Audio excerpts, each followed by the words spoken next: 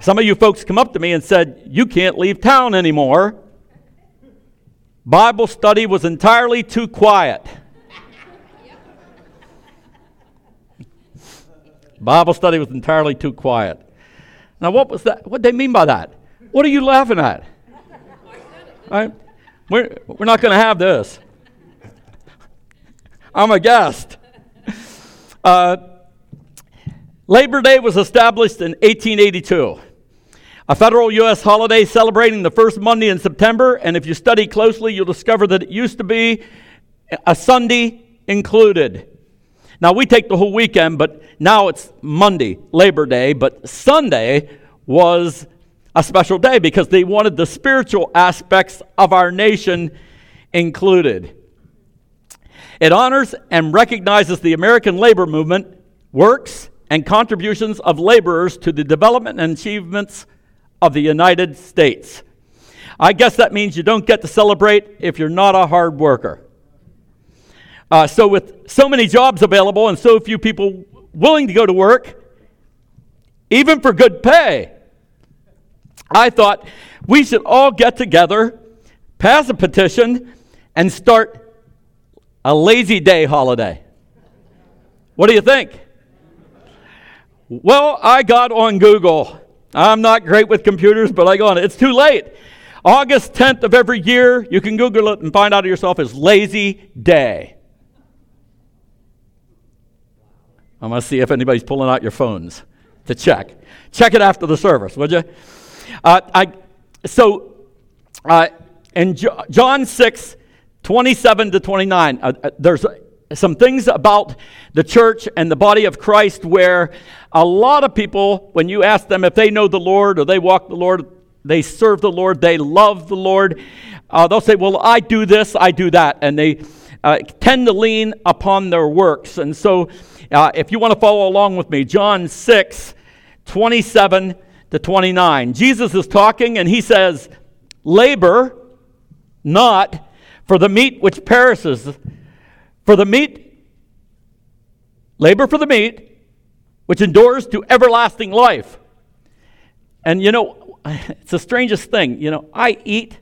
My wife will do some cooking and I'll eat. And yesterday we had all kinds of snacks during the Penn State game. And I ate, and I'm trying to be real careful, but you know, a half hour later I was hungry again. And you realize that we're never full when it comes to this kind of thing.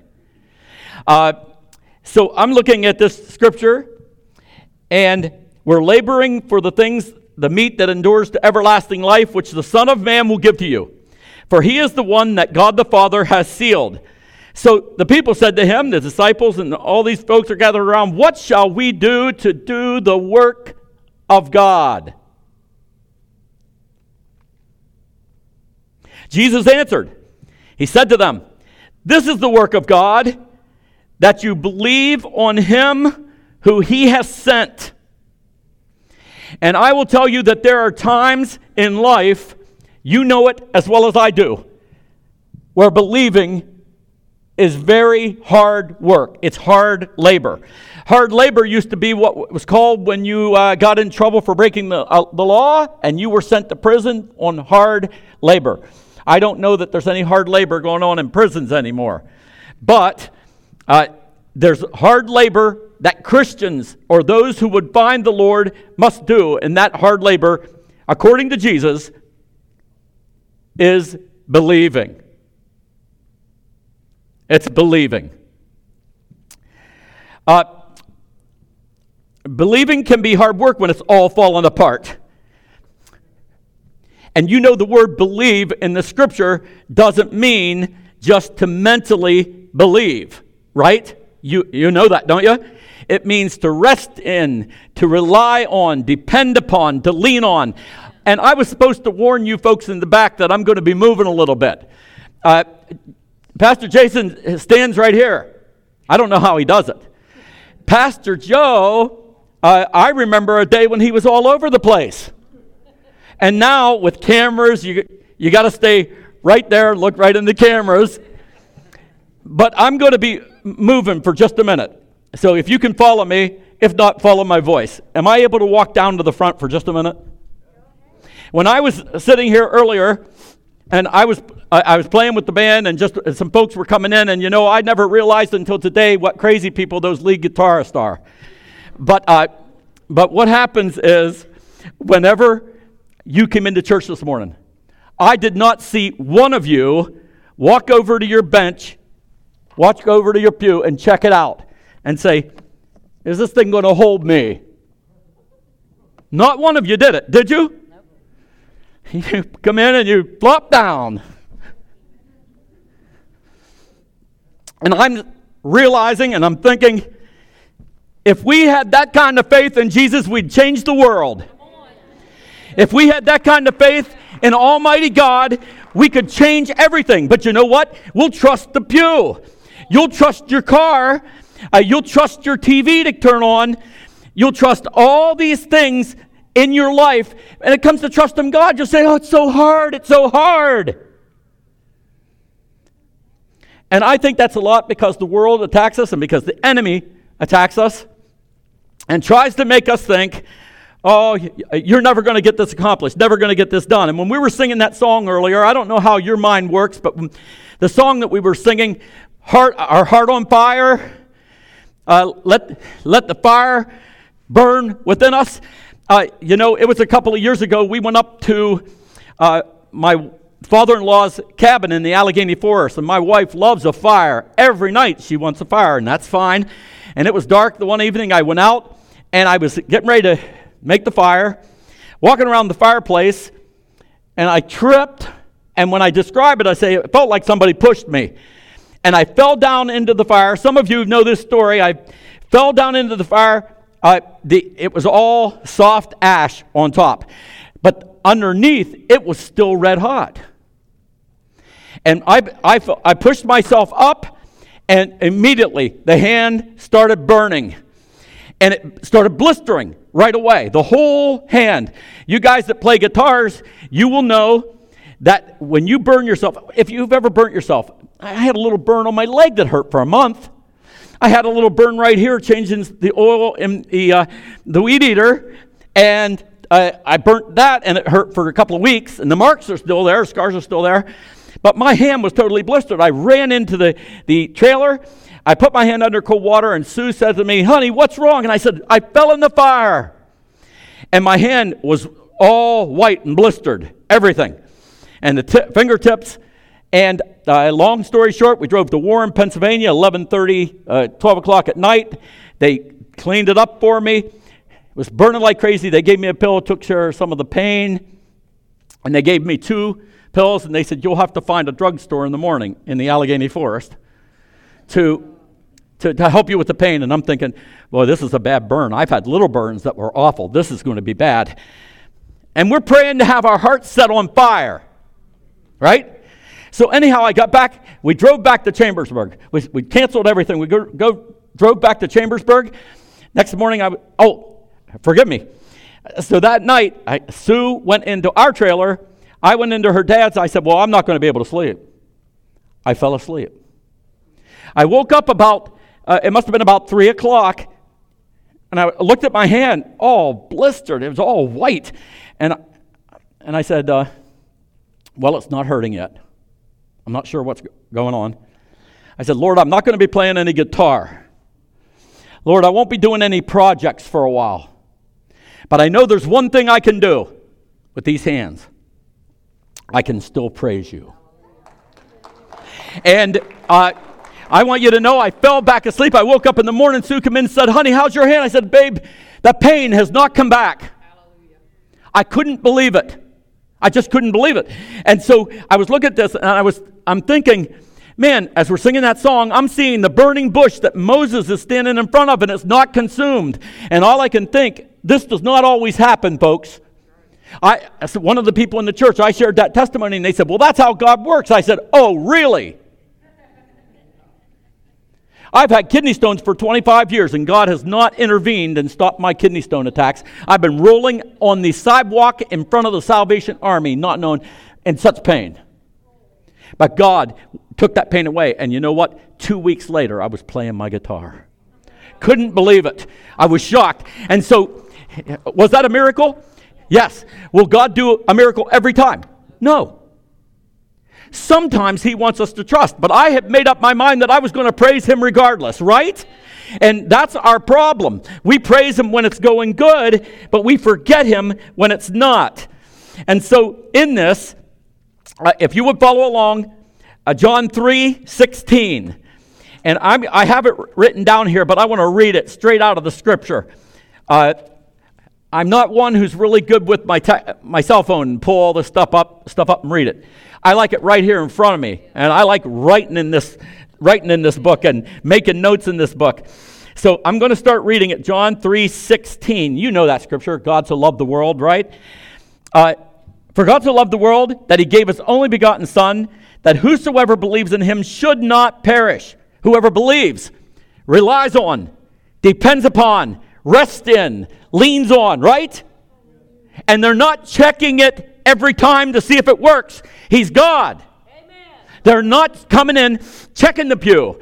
They're not coming in and testing to see if it works or not. No. Lord, I'm going to love you and serve you whether you raise me up or not. I'm going to love you and serve you and praise you whether you heal the hand or not. I'm going to love you and serve you. Lord, King, you may have control of whether I go in the furnace, and our God's able to deliver, but whether he delivers or not, I will not bow down to you. Amen. I will not serve you and your gods. Everybody else can do it. As for me and my house, we will serve the Lord. For God sent not his Son into the world to condemn the world, but that the world through him might be saved. He didn't come to condemn.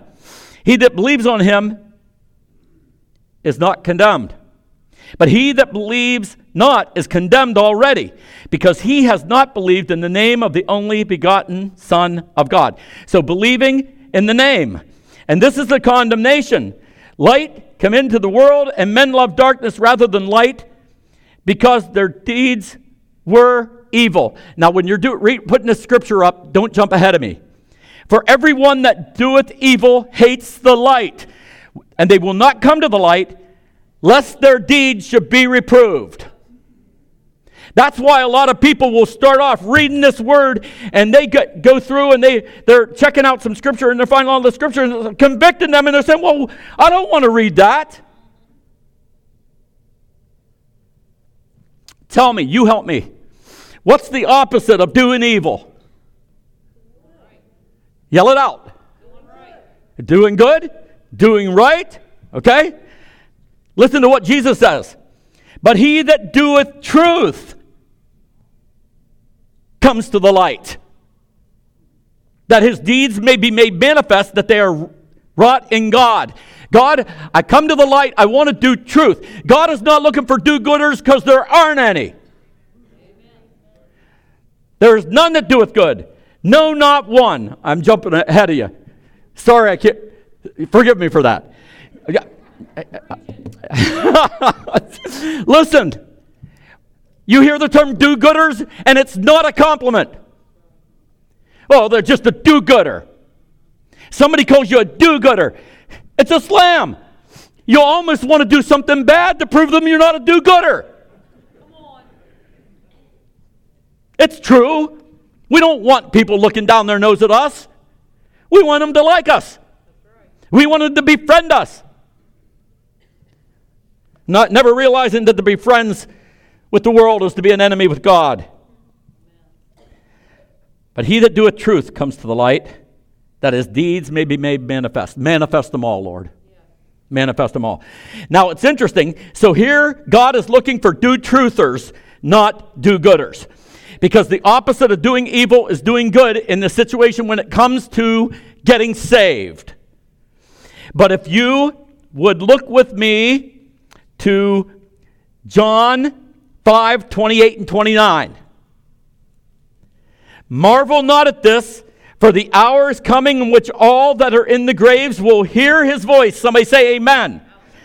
All that are in the graves will hear his voice. Mom, you know this, Joe, better than I do. My mom, you knew my mom. all that are in the graves will hear his voice. And I just have to believe, if you read through the whole scripture, that those who love the Lord already know him, already see him, already are in his presence. And so as I evaluate this, here, don't lose your place. Now I know, Joe, I use notes. And you remember the day? Some of you may remember this. And I would come up after the message and pull Joe's notes out of the trash. He didn't know it, but I was preaching his messages all over the eastern United States. And that's the only good thing now about these cameras. Because I can take all the notes, get it all down. I missed something when I was sitting here, but boy, when I go back home, I get it all down. I'd go out. They'd say, Major Walter, great preaching. Thank you so much. And with all deceivable, Satan is showing all powers and signs and lying wonders. We've been studying that on Sunday night. And with all deceivableness of unrighteousness in them that perish, because they received not the love of the truth. So it's not just hearing the truth. It's not just coming in on Sunday morning and hearing a good word. Oh, Pastor Joe, Pastor Jason, what a great message. And walk out and not do it.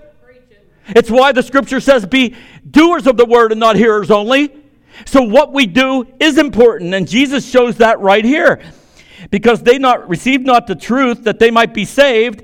In verse 13, God from the beginning has chosen you to salvation through sanctification of the Spirit and belief of the truth. God works by the Holy Spirit, and your work by believing. And that scripture in John 5 there, verse 28, marvel not at this, for the hour is coming in which all that are in the graves shall hear his voice, and shall come forth those that have done good.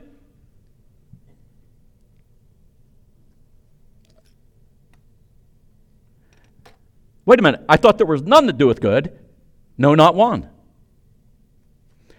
Oh, once we're born again, and the Holy Spirit comes into our life, and we start doing the works of God, the works of the Holy Spirit, the works are good. Not because you did them, but because God the Holy Spirit changed you and changed the works you did. The way you acted, the way you spoke. The people who you get into a conversation with and every other word is a curse word. I remember those days.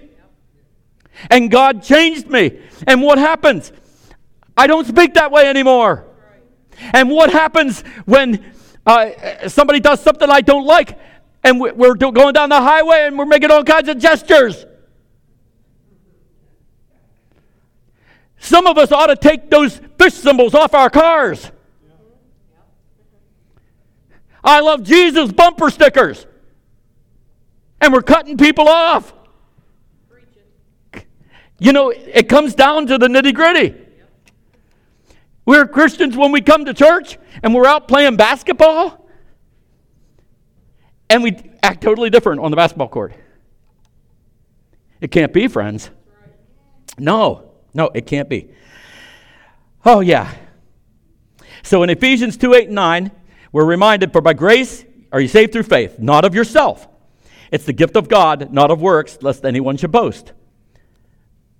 And let me ad-lib here, and even be tempted to brag they did it themselves. I was having a real tough time. At one point, I was going through a real down time in our last city that we lived in. And I remembered that somebody had said, if God has ever asked you to write a book, if somebody said write a book, the subject you choose would be the thing that is one of your favorite subjects. And I love the study of the wilderness. And if you would bear with me here and follow along with this, Exodus 7:21.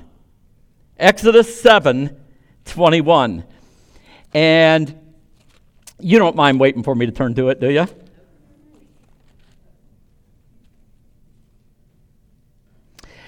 Moses had turned the water to blood in Egypt. All the water has been turned to blood. And the fish that were in the river died, and the river stunk, and the Egyptians could not drink of the water of the river, and there was blood throughout all the land. And the magicians of Egypt did the same things, did so with their enchantments, and the Pharaoh's heart was hardened, neither did he hearken unto them as the Lord had said. And Pharaoh turned and went into his house, neither did he set his heart to this also. And I know there will be people who walk out of here today and they'll set their heart to the Word of God and set their heart to what's been spoken. And there are folks who will walk out the door today and you ask them 5 minutes later what the message was about and they have not set their heart to it. They don't care. And so in this, and I had never seen this before, and this is where I get the title for this message. I'm moving again.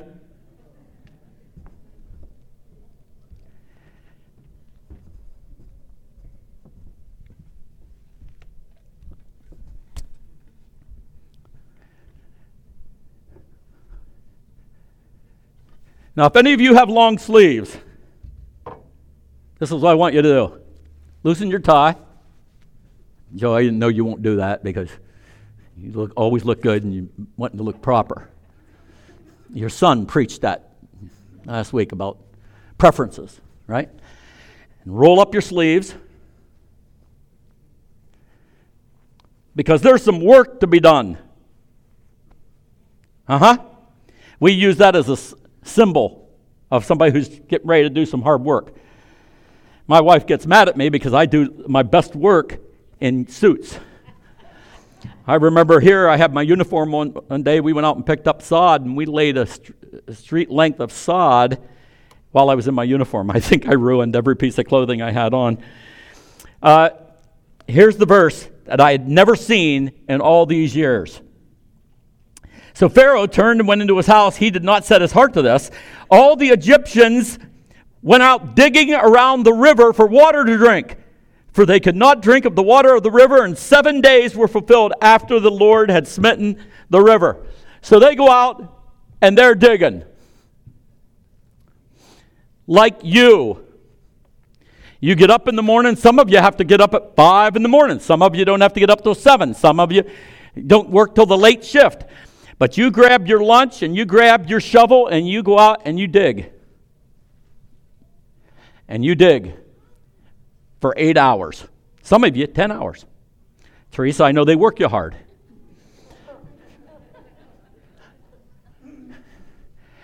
And then you pack up your shovel and some of you go over to another spot and dig over there for 4 more. And as I read this scripture and as it come alive to me, this is what the Lord said to me. He said, I am the living water. And if all you are trying to do is avoid what I have caused, what I have brought, if that's all you're trying to do, you can dig for 7 days or 70 years and you won't find it. And that's why you know people, and I do too, have dug and worked hard all their lives and never find what they're looking for. Amen. Oh, they have a nice house, couple nice cars. They got it made. Season's tickets to the Buckeyes. And they're still empty. Yeah. And I look at this and I say, and when I was getting ready to preach this message, the Lord brought this alive to me. And when He did, I was so excited. I was loaded for bear. I had my shovel ready, forgot to take it. Didn't forget it this morning. And so, we went into the church. I preached this. And I called it Empty Wells. And so all these people are digging.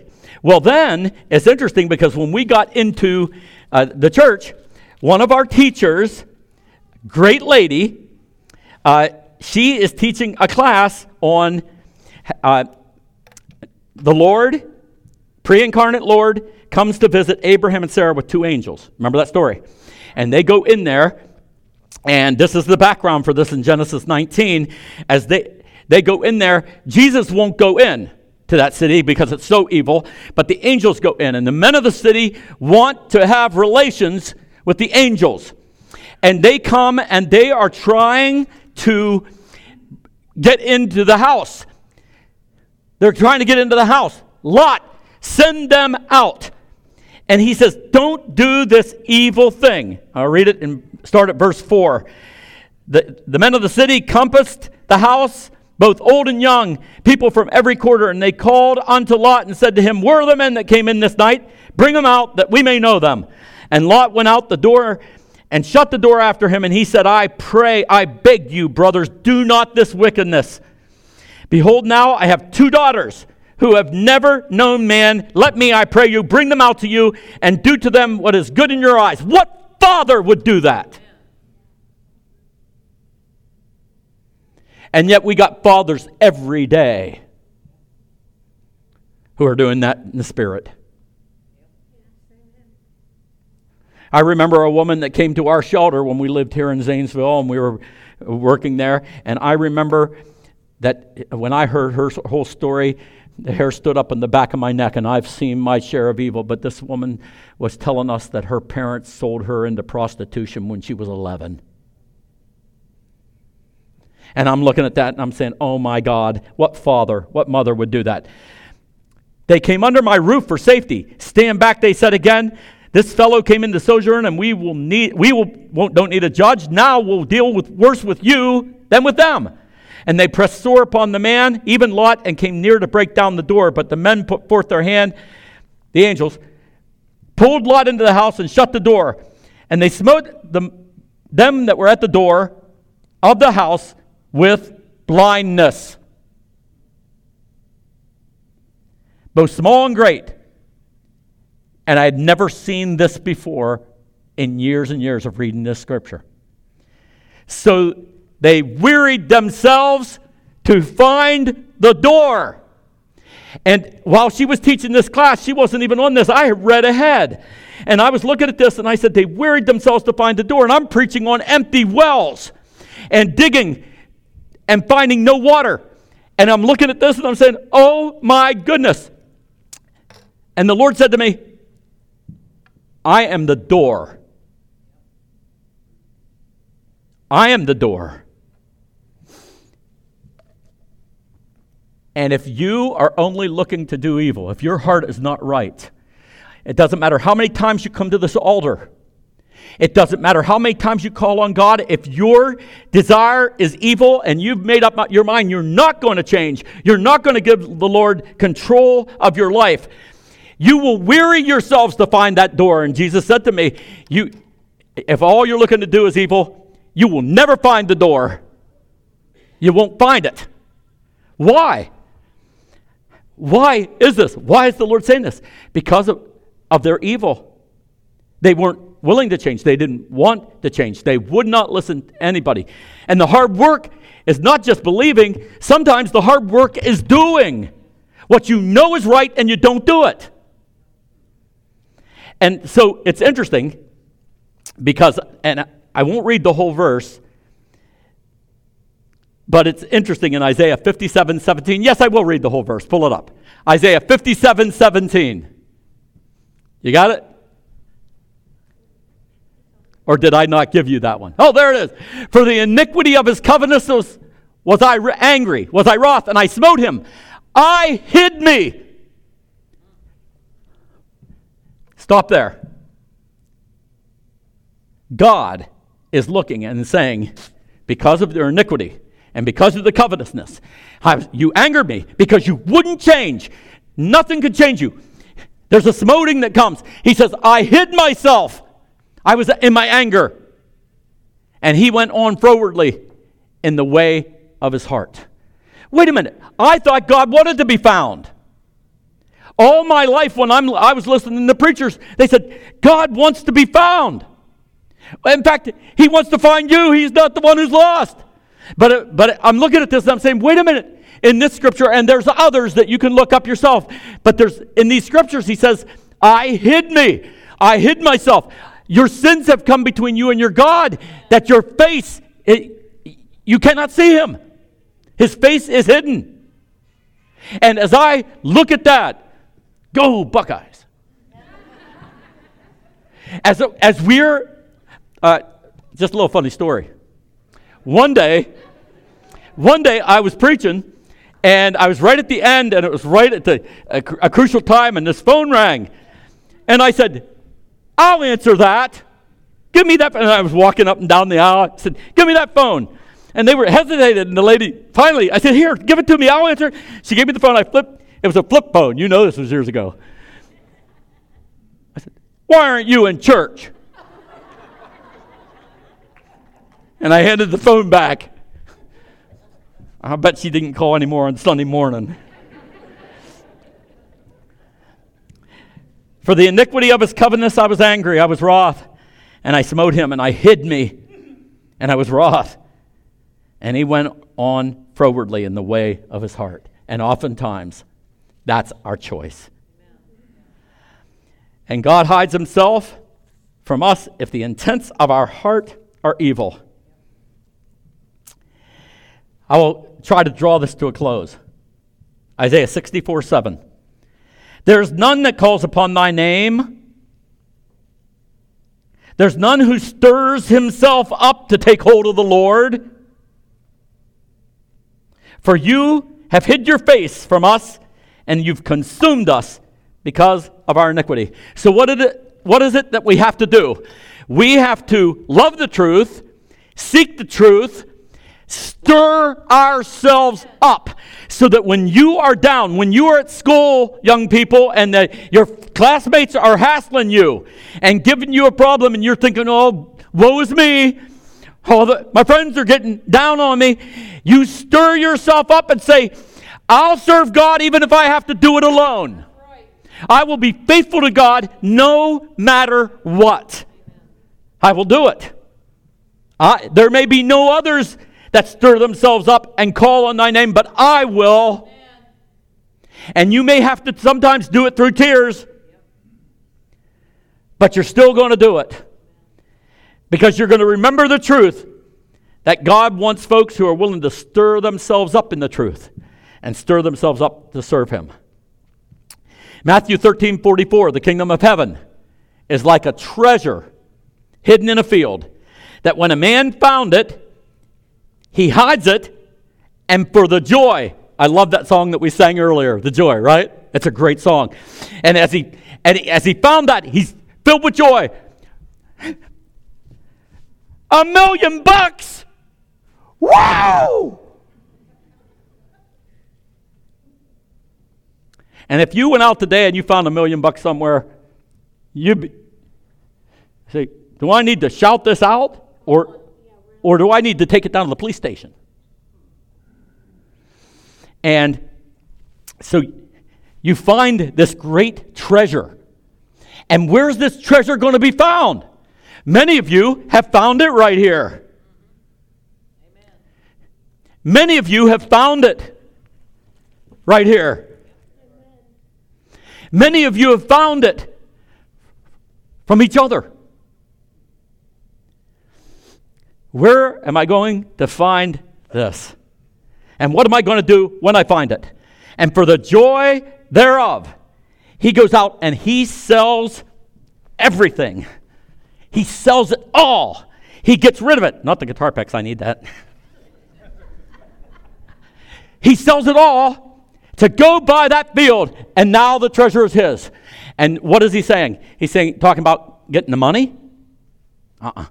Jesus is talking about you and I finding relationship with him. Jesus, I just want to know you. Open the eyes of my heart, Lord. Open the eyes of my heart. I want to see you. Because the world is just blocking it out. And the darkness is closing in. I need to see you. I've got to see you.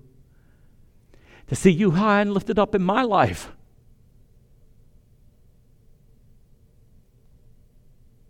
Shining in the light of your glory. The fire burning in my heart, not destroying me like that bush Moses was standing in front of. And the sooner you realize that when you come to God, he's not calling you to destroy you. He's not calling you to mess up your life. He is calling you to make you what he made you to be. He's calling you to help you to be all that he wants you to be. And it starts here, and it starts in the fellowship, it starts in the church, and it starts in the Word. And so I encourage you here today. You shall seek me and find me when you search for me with all your heart. That's Jeremiah. You shall seek me and find me when you search for me with all your heart. And then Isaiah said in Isaiah 55, seek the Lord while he may be found, call upon him while he's near. I want you to know, he's near right now.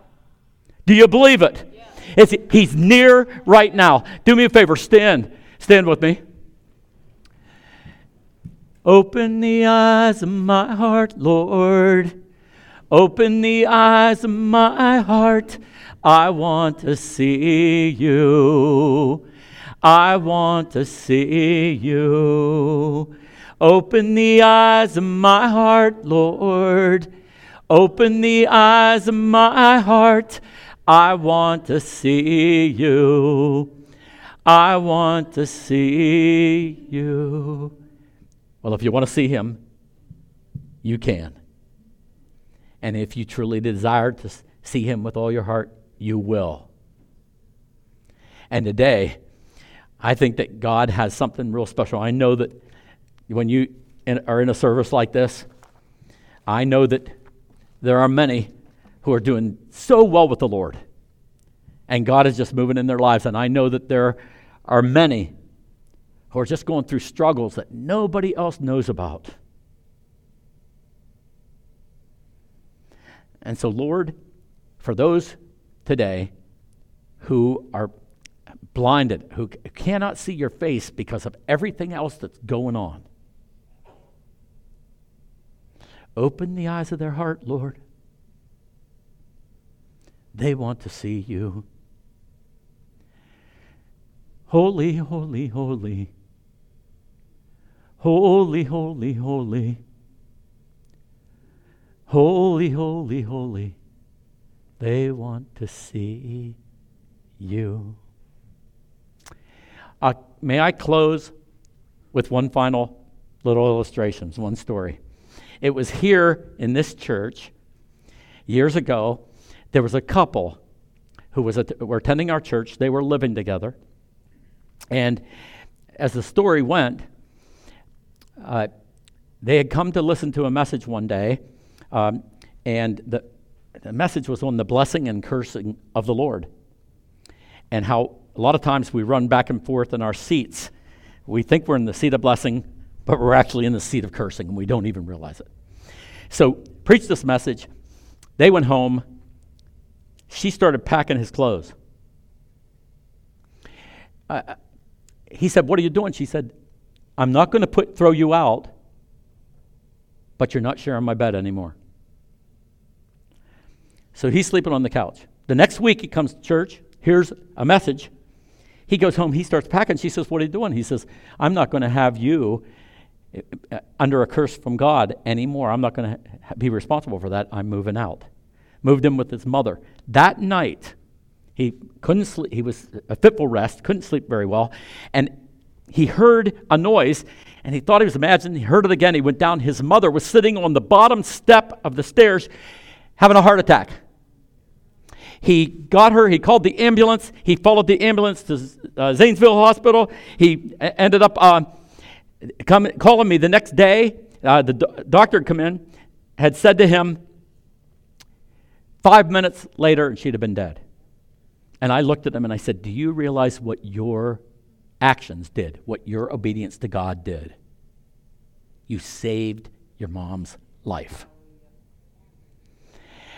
They would not get married. He was kind of afraid of getting married.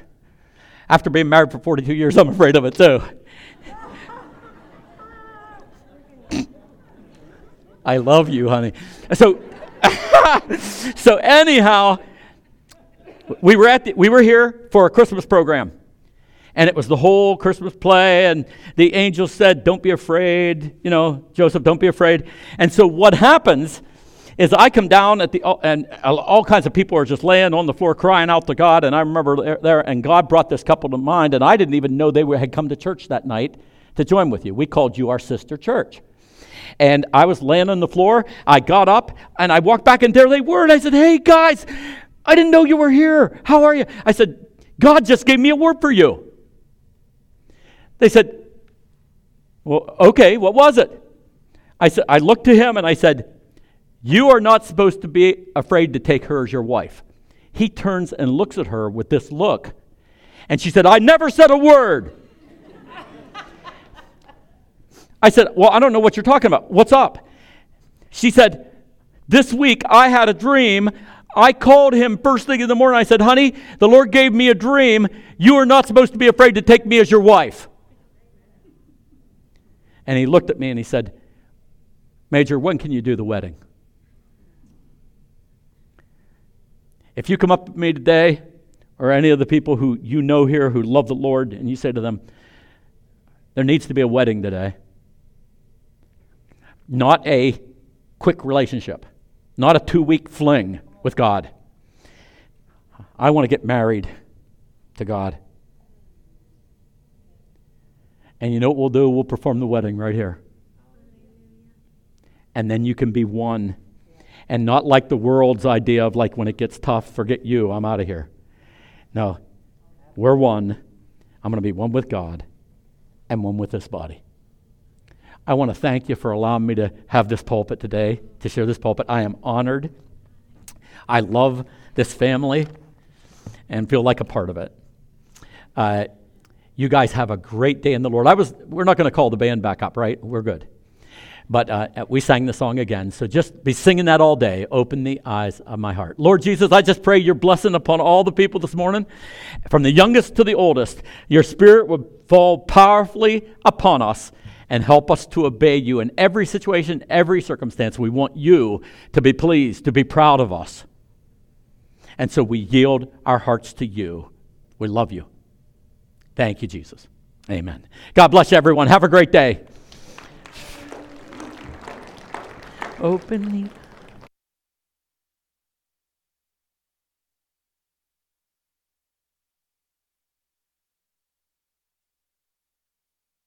Verse 7. 2 Corinthians chapter 5, verse 7. Simply states this. Because it's so simple, don't dismiss it. It is everything. It means everything. It says, for we walk by faith, not by sight. The Christian, the person who's supposed to know better because of the Word of God, because of the indwelling of the Spirit of Almighty God, for we walk by faith and not by sight. That word walk means to regulate one's life, to conduct one's life. We are to live by faith.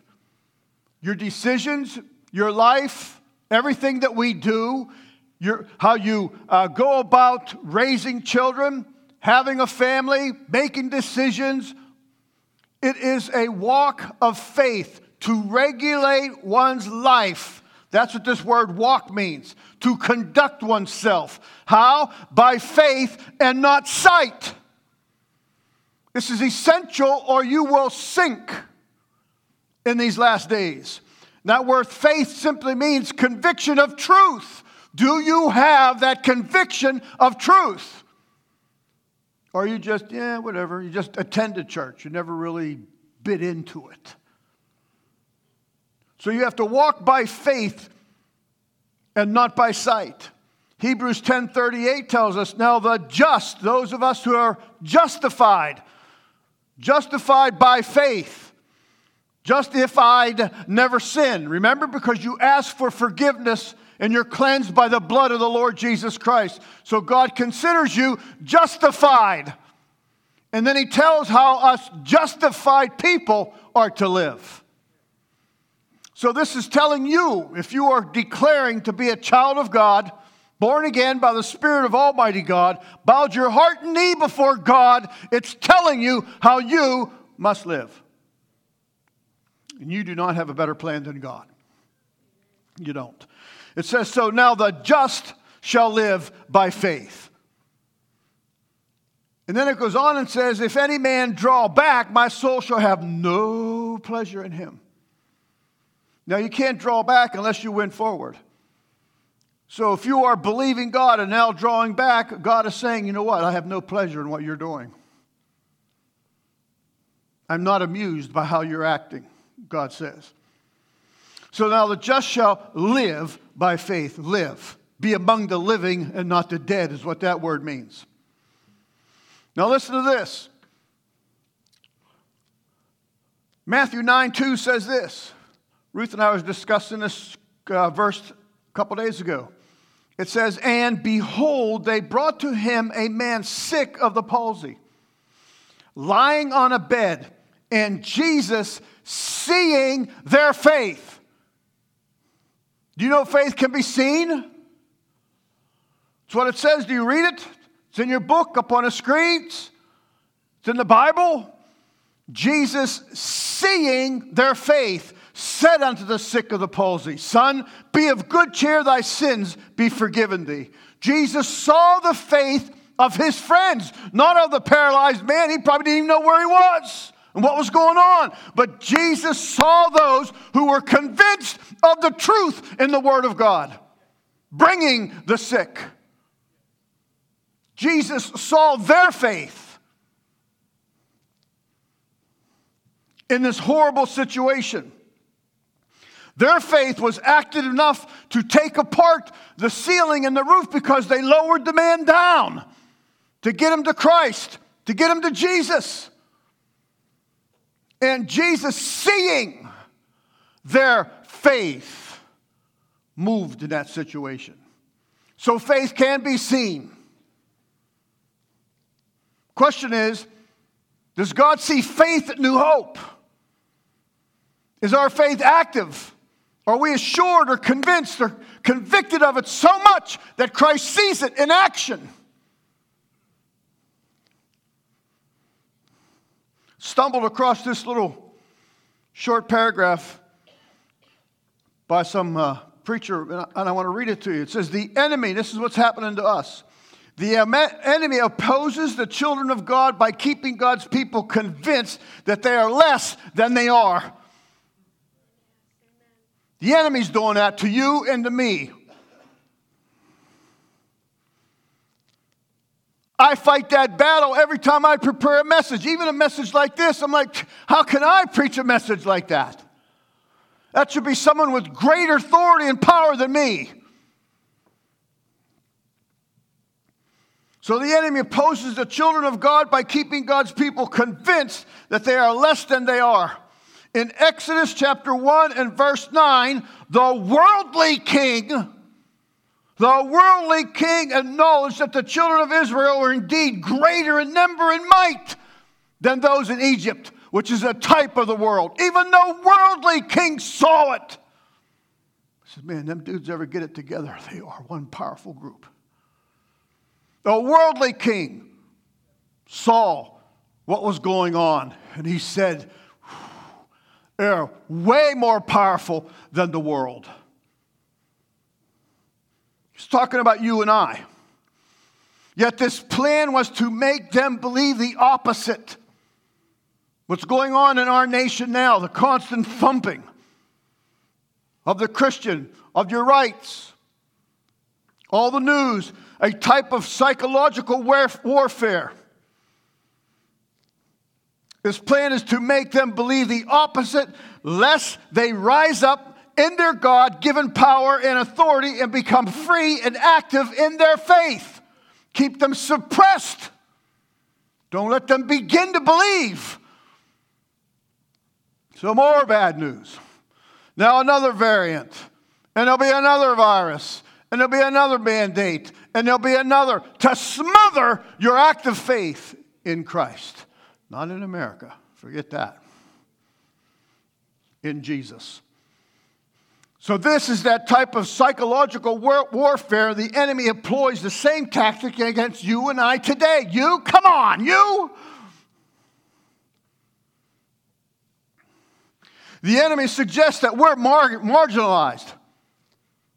We have no oomph, no power, no clout. We're insignificant. It's what the world declared us. And I wonder if we buy that and believe it. We're smaller in number, weaker in power. That's what they keep telling us over and over. The media ridicules those who believe in righteousness and truth, mock us every time they can. They say that Christians are losing their influence, churches are closing. Sometimes we hear that over and over. And we believe this because we're walking by sight, not by faith. We are. Is Jesus Christ still alive? Is he still alive? Or has been beaten to a pulp like you? Is he sitting on his throne right now with absolute power? All power has been given unto me, the Word of God says. Is that in you? Or is that being beat out of you?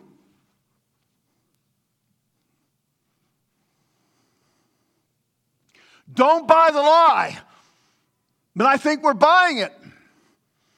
We're buying it because the way we act, how we are. Our weapons are still mighty in God for the pulling down of wicked strongholds. We have that ability. A greater ability than any president of the United States ever had. You and I have it. But it's been thumped and beat. You've been ridiculed and mocked and made fun of. So you just stay in line. Walk by sight and not by faith. Listen to this statement about the people of God. That's me and you. Listen to this statement. Psalm 78:41 says, yes, oh yes, they turned back and tempted God and limited the Holy One of Israel. You and I are. How? How do we do that? Look at 42. They did not remember his power. Are you remembering God's power in this dark time in our country?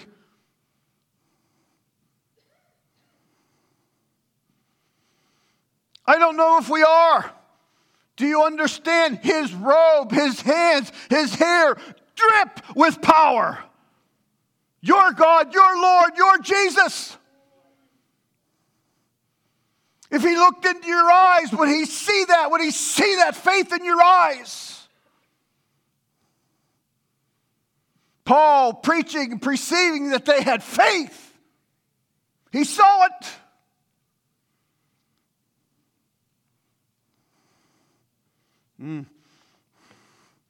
I think we walk by sight. We are limiting Christ. We are limiting Jesus when we walk by sight. We say, oh, man, that government, what can we do? To all those mandates. What's the use? Why try? Wednesday night prayer, just another come on. That's walking by sight. Matthew 28:18 says, Jesus came and spake unto them, saying, all power is given unto me. And you have a link to that. You have an in to all power.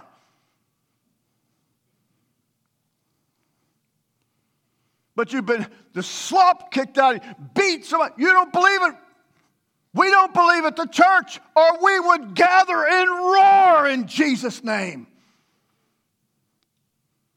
But we say a few, our fathers and whatever.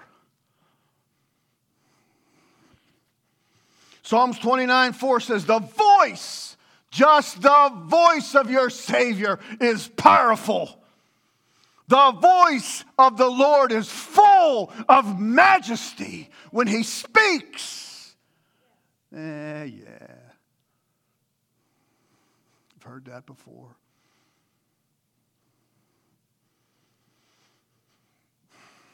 Genesis 1:3, and God said, let there be light.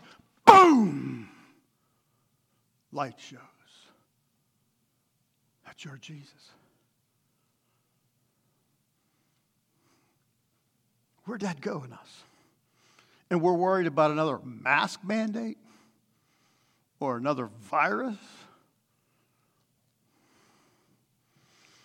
Anything to distract us.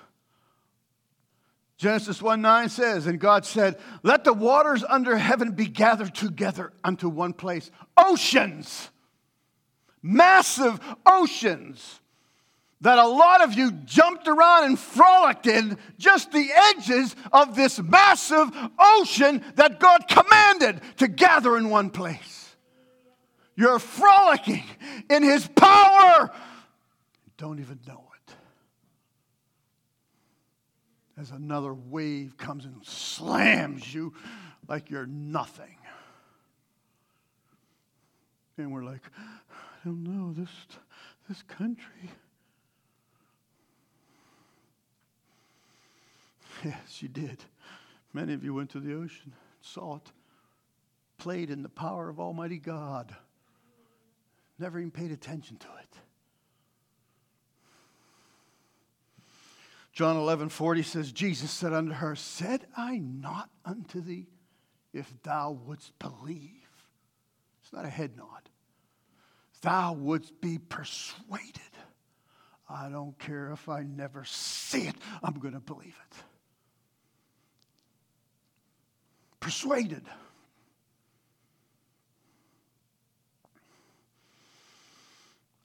That's what Jesus said. He said, didn't I tell you, if thou wouldst believe, thou shouldst see the glory of God? We can play in it, the ocean, and not see it.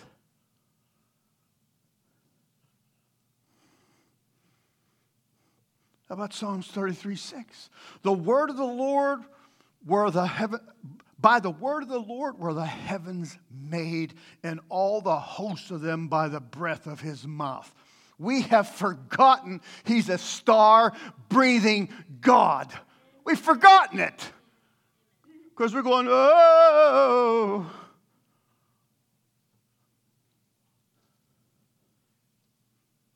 We've forgotten His power. Just like they did in Psalm 78. We've forgotten it. Don't deny it. Oh, you might go, yeah, I know. I believe God will do that. Sure. Well, then let's lock arms and let's cry out. Let's see that faith.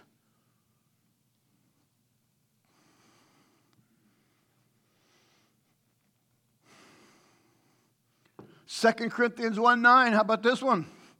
But we have had the sentence of death in ourselves. Isn't that true? I mean, the sentence. What can you do? How many times I've looked at the massive crowd at the fair when we had the fair, and they'd walk by, and I'm just like, God, how can I look at them? I mean, they just push you around. Lord, how can I reach all these people? 100,000 people in stadiums yesterday, all over the place.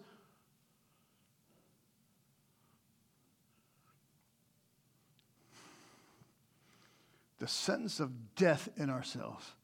Isn't it true? We can't do a darn thing without God. We can't. But look what this says.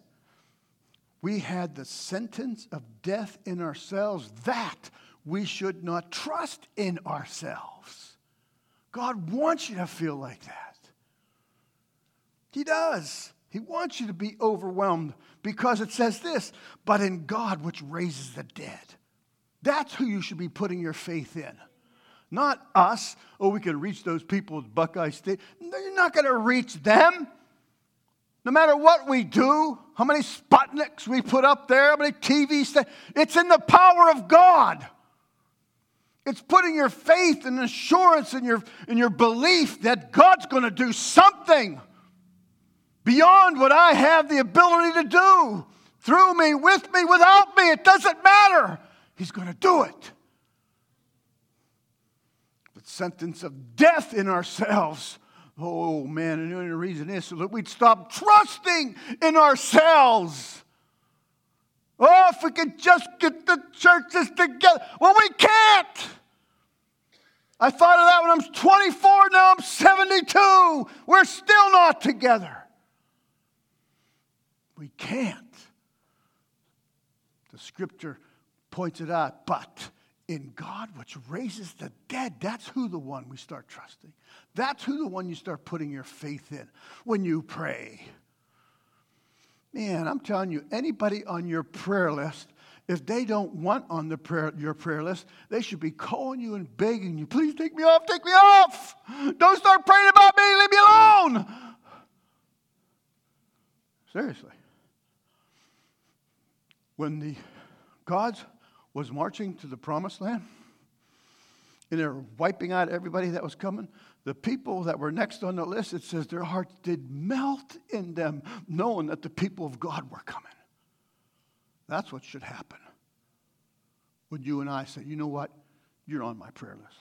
No! Seriously. Psalms 145:3 says, great is the Lord and greatly to be praised. His greatness is unsearchable. You have a tap into that. His greatness.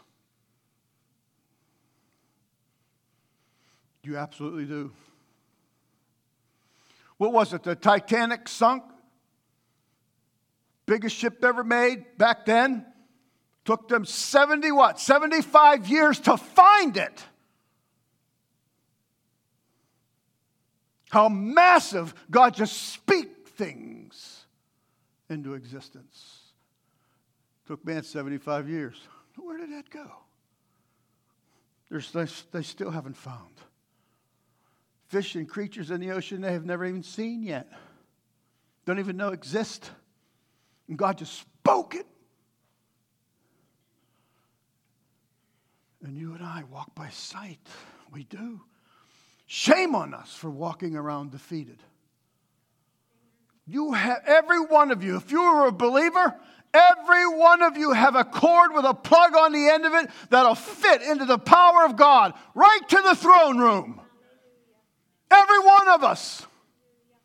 Most of us, it dangles.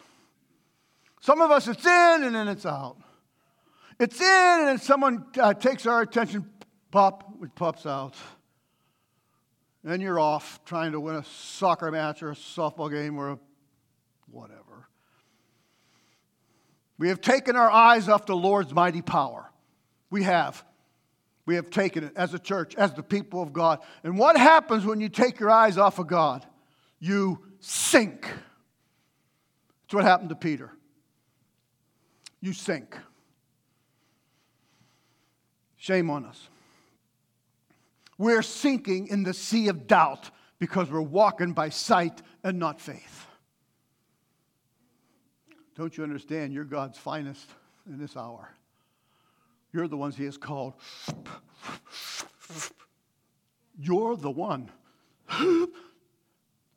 that's supposed to start. You're the army of God. And if you looked at our army, they're just milling around. They're saying, I don't know if this going. I don't know if it works. I'm not even going to. I ain't dressing in my blues. I'm not dressing in my whites. I'm not.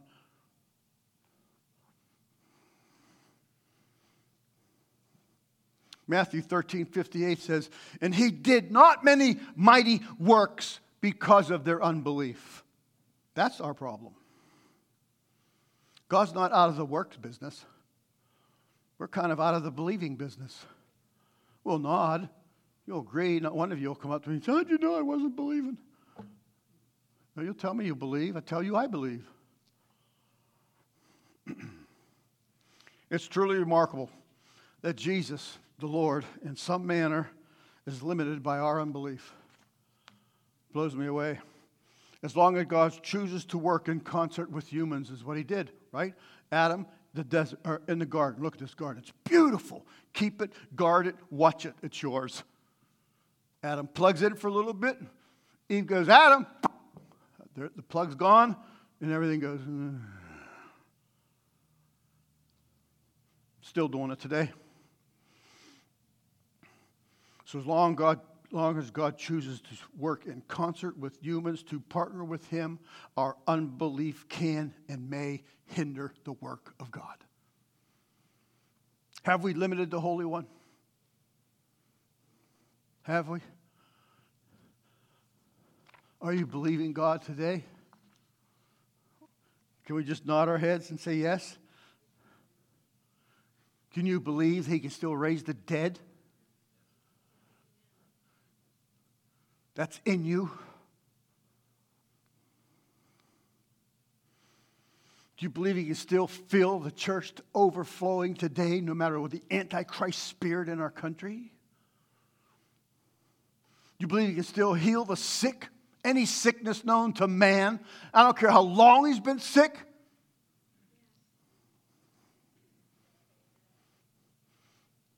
Do you believe a revival can truly be a reality beyond us? You look at us, you say, dear God, no. Well, you're not supposed to be looking at you or me. I believe he still heals the blind. When's the last time you prayed for the blind?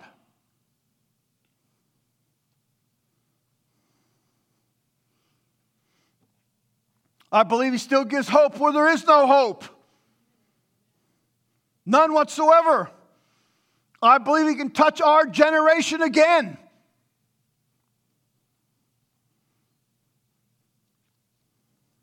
I'm tired of looking at the walls of Jericho and reasoning in my mind and said, oh man, gee, Chase, I don't know. I didn't know they were this thick. Tired of reasoning, logic, Christianity. I want the supernatural and the powerful Christianity. It's there. I have a plug. It's just dangling.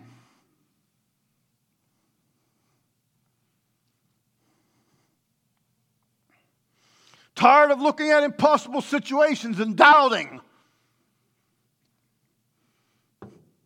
First thing in my mind, doubt right off the bat. I don't even have to conjure up doubt. It's just there. Is there ever a first time in your mouth that says, God can do this? Or is it always, no, and I don't think so, and doubt, and negative, I'll try?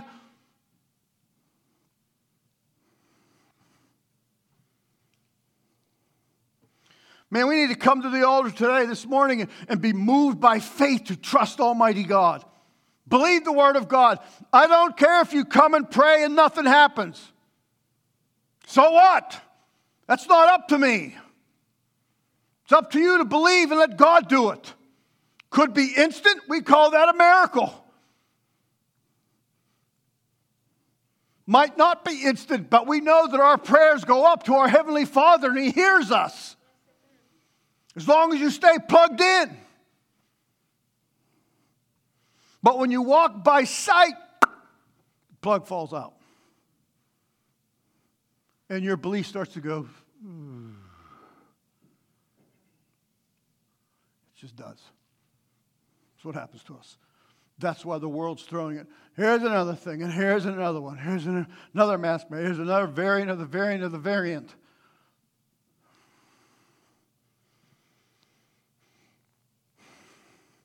Zechariah 4:1 says this, and the angel that talked with me came again and said, wake me! And he awaked them and said, get up! That's what we need. We need God to come with a pin like they do to someone who might have numb feet or something. Say, feel that? Maybe instead of passing out little mustard seeds, I'll pass out straight pins. Come here. Feel this? We're spiritually numb. We are. We're not moved. We're not stirred. His faith connected with my faith should be 10 times a faith. Angel that talked with me came again and waked me as a man that is wakened out of his sleep. Now, through our life, sometimes one of us wakes up. You take a nap, I don't know, 2 o'clock Tuesday afternoon. You wake up and you're like, man, what day is this? Is this Sunday? And you're like, what? You just laid down a half hour ago. You just fell in such a deep sleep. You lost that's what's going on here. That's what's with us. Because of this constant psychological warfare bombing on us, putting us to sleep. And every once in a while we go, we should pray. And the world comes and goes, na, na, na, na, na, na, na, na, na, na, na, and leaves us. And there's our plug. It's true. If our nation's going down, let's go down swinging. I mean, that's what my dad always told me in ball. I was always little.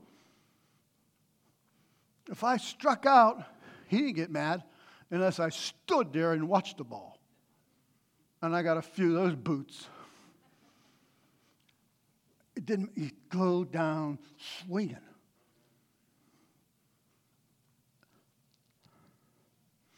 So Zechariah had that woozy feeling just like you and I get from a deep sleep.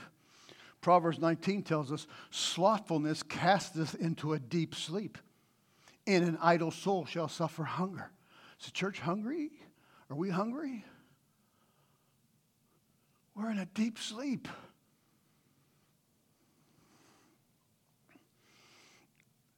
Seriously, we are.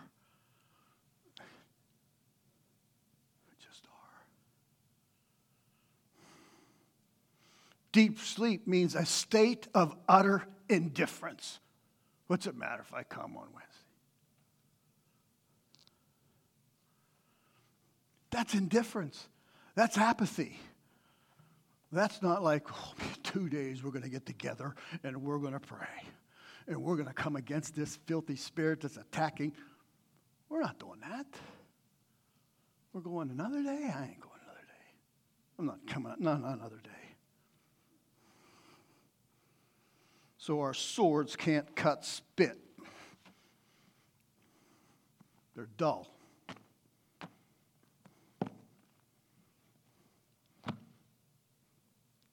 Now, it's a systematic attack against you. I'm not saying you're a piece of garbage. Maybe I am saying because that's what we are without God. We are. With God, oh my gosh, what we can do. With God, one man is an unbelievable weapon in the hands of God. Not alone a church.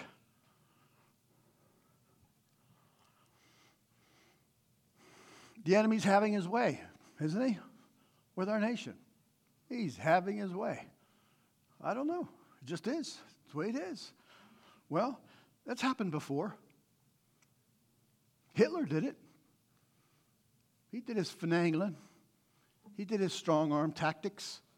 He had a certain crew, his people, that muscled in. Haman did it. It's happened all the time. How many times have you heard this phrase? History repeats itself. Haman approached King Xerxes. This is, I think, New King James maybe. There's a certain race, maybe it's New Living. There's a certain race of people scattered through all the province of your empire who keeps themselves separate from everyone else. Their laws are different from those of any other people, and they refuse to obey the laws of the king. So it is not in the king's interest to let them live. We are different than laws are being made. We are choosing to live different than the laws that are being made. There's always been ungodly men making laws. But now this day and age, they're worse than they ever have been. And now they're doing with an agenda. And the church is on that list. It's the same thing. Haman was like the second in command. Who's our second in command? Haman approached King Xerxes. Our king is against it. The second in command is against it. They're trying to pack the courts. They're all against it. They're all against us. Haman approached the king. There's a certain race of people scattered throughout all your province, of your empire, who keeps themselves separate from everyone else. That's what's happening. Verse 9 said, if it please the king, issue a decree, issue a mandate that they be destroyed, and I will give 10,000 large sacks of silver to the government administrators to be deposited in the royal treasury. Everyone who starts ratting out, we're going to pay. Did you hear in the news? It's not a joke. They're going to start paying criminals not to shoot people in San Francisco. Who heard that? I read that. In your life, did you ever think the stupidity would be so blatant. You, a good-for-nothing, non-law-abiding, crooked criminal, here's money not to shoot that person.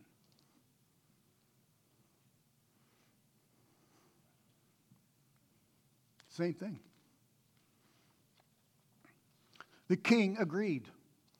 President agrees with the second in command, confirming his decision by removing his ring from his finger and giving it to Haman, the Agagite, the enemy of the Jews. The king said, the money and the people are both yours. Do with as you see fit.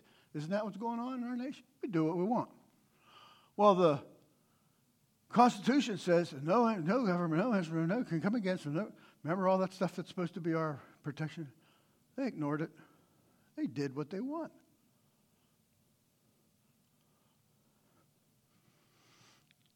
So on April 17th, the king's secretaries were summoned and a decree was written exactly as Haman dictated. He ends up writing a mandate to kill all Christians. I wonder how many people in the church or in the town and the world at that time said, that would never happen. That's overboard. And then it all starts getting posted all over the land.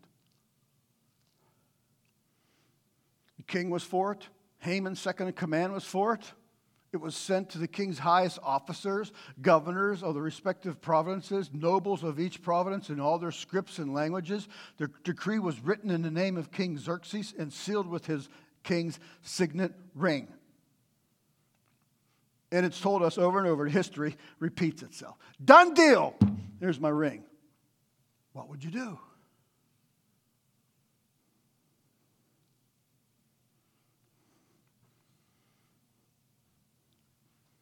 In Acts, the apostles prayed for God to do supernatural things.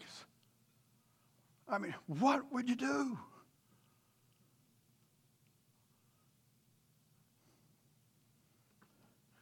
Oh God, stretch out thy hand. They started crying out for supernatural power. When are we going to do that? When are we going to make a top priority? Acts 4:30, by stretching forth thy hand to heal, and that signs and wonders may be done by the name of the Holy Child Jesus. That's what they were praying for in Acts, because they started looking around and saying, hey, you know what? That noose is getting tight around the neck.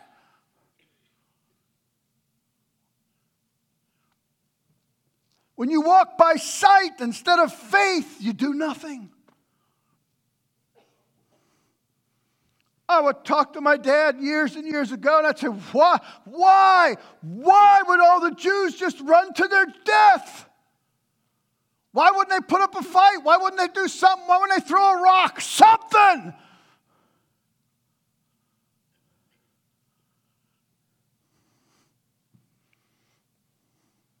And we're doing the same thing. And I'm not telling you to go grab your Colt 45 and meet me at the courthouse. I ain't telling you that. You got a better Colt 45. Just dangling. Won't do nothing with it. Spit out more bullets than any. Won't do nothing. Won't plug it in. Walk so much by sight, we're probably going, what is that thing? Some of us don't even believe it anymore. We're thinking, you know what? This thing is driving me crazy. I just had it. And get this. God doesn't do stuff like that anymore. 1 Corinthians 2:1 says this, and I, brethren, when I came to you, came not with excellency of speech or of wisdom, declaring unto you the testimony of God. For I determined not to know anything among you, save Jesus Christ. That's all I know. I know they have their Dominion voting machines and this thing and that set up, and this court has that one, and that one's been appointed by all those that are. I know all that.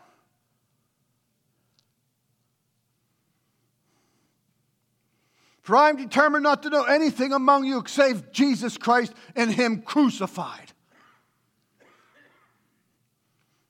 And I was with you in weakness and in fear and in much trembling. Amen. I'm not like Cam Newton going like this. No! This is fearful. This is scary.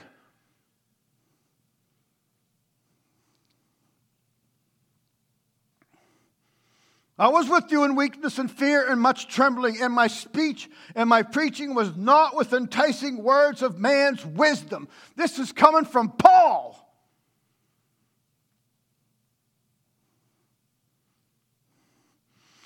It says, but in demonstration of the Spirit and of power. That's what's lacking. Oh, we might have pure doctrine, good doctrine. We'll fight for the doctrine. But where's that demonstration? Where's that assurance, that conviction that only God's going to move this mountain? And if you come and join with me, we'll cry out to God. Put our boots on, climb that mountain, and see what happens. Leave it to God.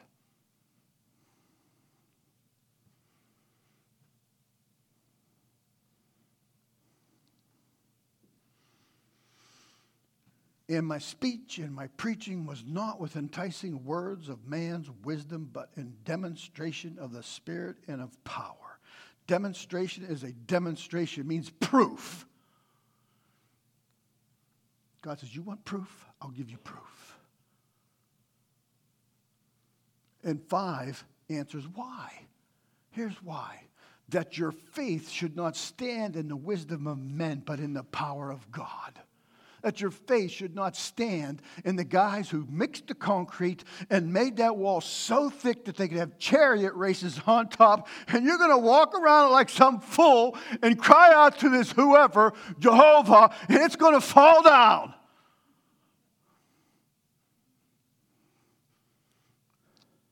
That your faith should not stand in the wisdom of men, but in the power of God.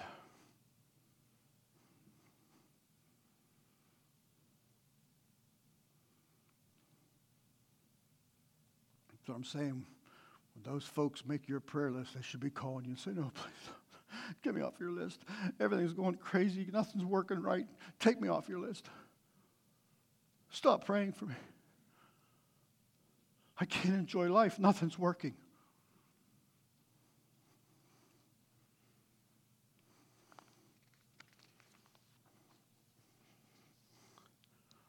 Paul didn't come as a philosopher, politician, or a statesman. He didn't. He came as a witness, the one who testifies.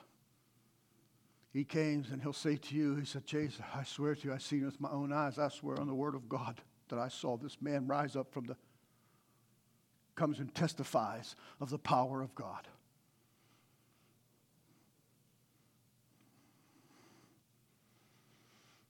Like I said, maintaining pure doctrine is important, and we fight for that here. But it's not the whole picture of the New Testament church. The apostles wanted to do more than just hold the fort. Hold the fort, for I am coming. Take the rear, take the left. Just hang on, circle the wagons.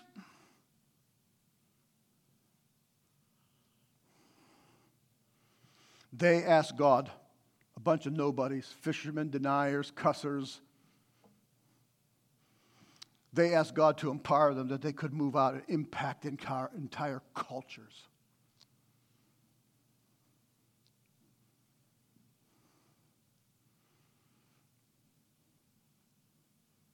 Man, we should be loading up on Wednesday. Today, we're praying for India. We're going to attack India. Clips. Today, we're coming against drugs in our nation.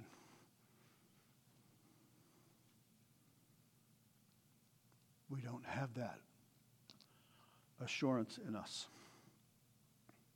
Acts 4 again says, and now, Lord, behold their threatenings. Did you see President Biden threaten everybody on the news the other day for taking the vaccine or a mask or whatever it was? Something. I mean, he was hot. Threatening. And now, Lord, behold their threatenings. And grant unto thy servants. This is what we got to do. Oh, they're threatening. We better do our part. And grant unto thy servants that with all boldness that they may speak the word. That will speak the word. That will cry out the word. We can't do that without God. We can't do that with our plugs dangling. We don't have the guts, the courage, we just don't. It's not a slam. It's just the way we are. We cannot unplug from God. And you'll be able to do stuff. You don't have a sword? Then the jawbone of a donkey works. Just look around. What's at your house? There's an old busted broom handle. Okay, come on, enemy. Where are you? Where are you? You're plugged in. Be bold as a lion.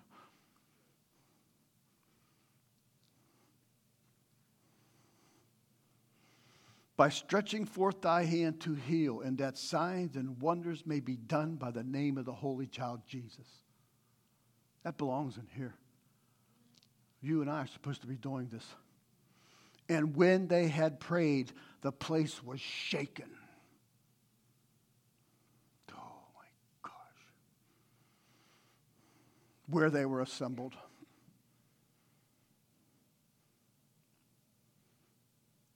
And what do we do with that? If you're like, don't want to be bothered, we say, that's what God used to do. God did work like that, but he's different now. Even though the Bible says what? God never changes. Well, yeah, but you talk about Paul and them dudes, man, they had it together. But God says what? I'm no respecter of. If Paul was used, Joe can be used. Shauna could be used. Aaron could be used. Kathy could be used.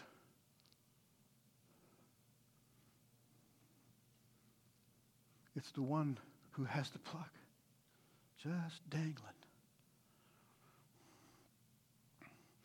And when they had prayed, the place was shaken where they were assembled together, and they were all filled with the Holy Ghost, and they spake the word of God with boldness. Now, I don't know. I just can't really. I'm just not there. I'm not like that. If it just, I would really like to, but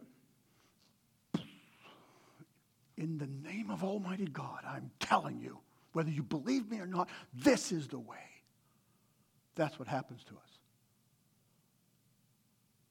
Was Peter going, I don't know the blankety blank. I don't know him. I don't know him. I don't know that son of him. I don't know him.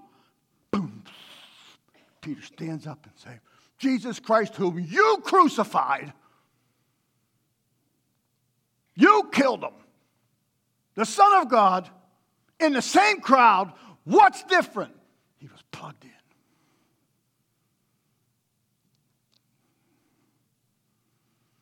And that psychological warfare is all to get you to do this. It's just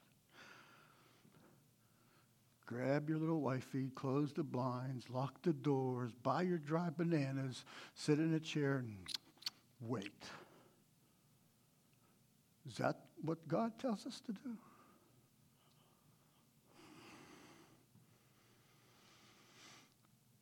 They were filled with the Holy Spirit again and again and again, because it is our boldness, our power, our confidence, our insight in Christ.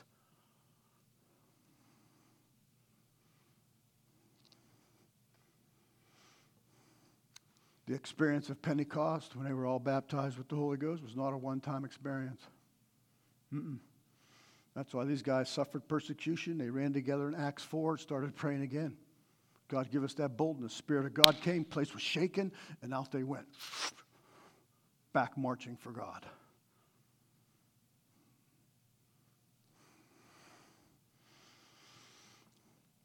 You and I must be continually filled with the Spirit of God.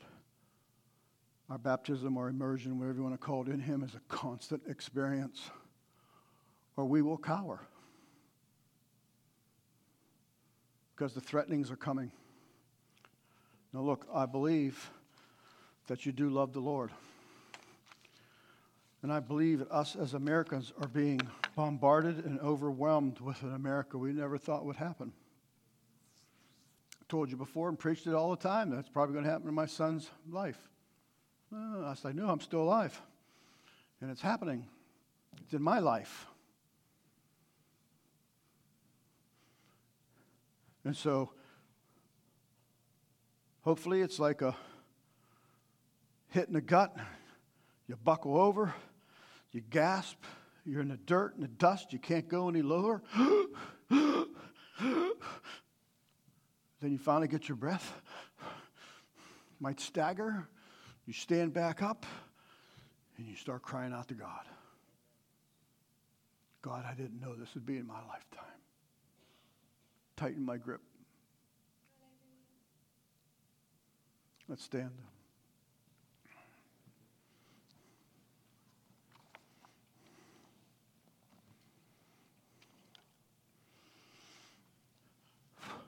I think it's just in us as Americans. We've been walking by sight for a long time, even though the Word of God tells us not to. It does. It's told us that forever. This is nothing changed, nothing new that I'm telling you. It's nothing new, but it's just dead in our face now. Things, priorities, stuff has to change. We can go to Wednesday night prayer, and I think we should. And actually, I think it should probably be the most attended. But we can go there and just do yada, yada, yada, yada, yada, yabba, yabba, yabba, yabba, yabba, yabba, yabba, yabba, and just leave. We have a way of making that which is so powerful common. Such holiness common. Such excitement. That's because we're asleep. We're in a stupor. That's what Zechariah was. And he says, wake up! And start realizing, no, we're not doing that. We're not doing this. We're writing off this hour of this day. We're going to lock arms and we're going to cry out to God with our fellow brothers and sisters.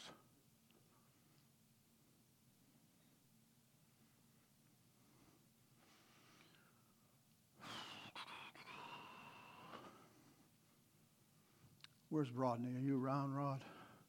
I've lost sight of you. Thank you. Please make your way. Our altar call is simply this. Actually, you might have a great little sight to see these white plugs. Picture nothing but plugs. You have the equipment. You've been told. You've been given the instructions of how all this works. You have the plugs and the power to plug in to the power of God. We'll use this altar representing God and His power. And you coming down, bringing that plug. Even if you do that, you ever just so scared to put something in, you're not sure if you're going to get. It's all right. God knows we're but dust. And we're scaredy cats for real. So God, I don't know how you can use me, but Lord, just would you use me?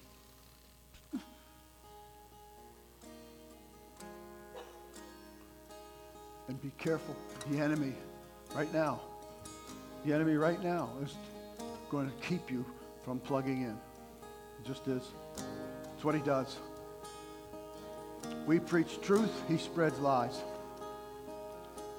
We try to give light, he comes with darkness. We try to come with hope, he gives doubt. So as they get ready and prepare to sing a song, lead us in worship, I'm telling you, these altars are open. You don't have the ability. You don't have the strength, but God will do it through you. You're in his army.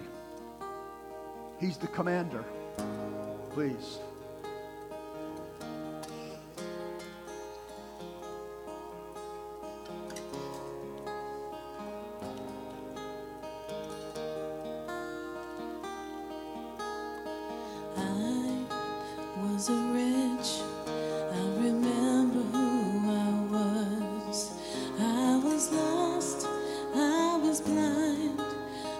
Running out of time.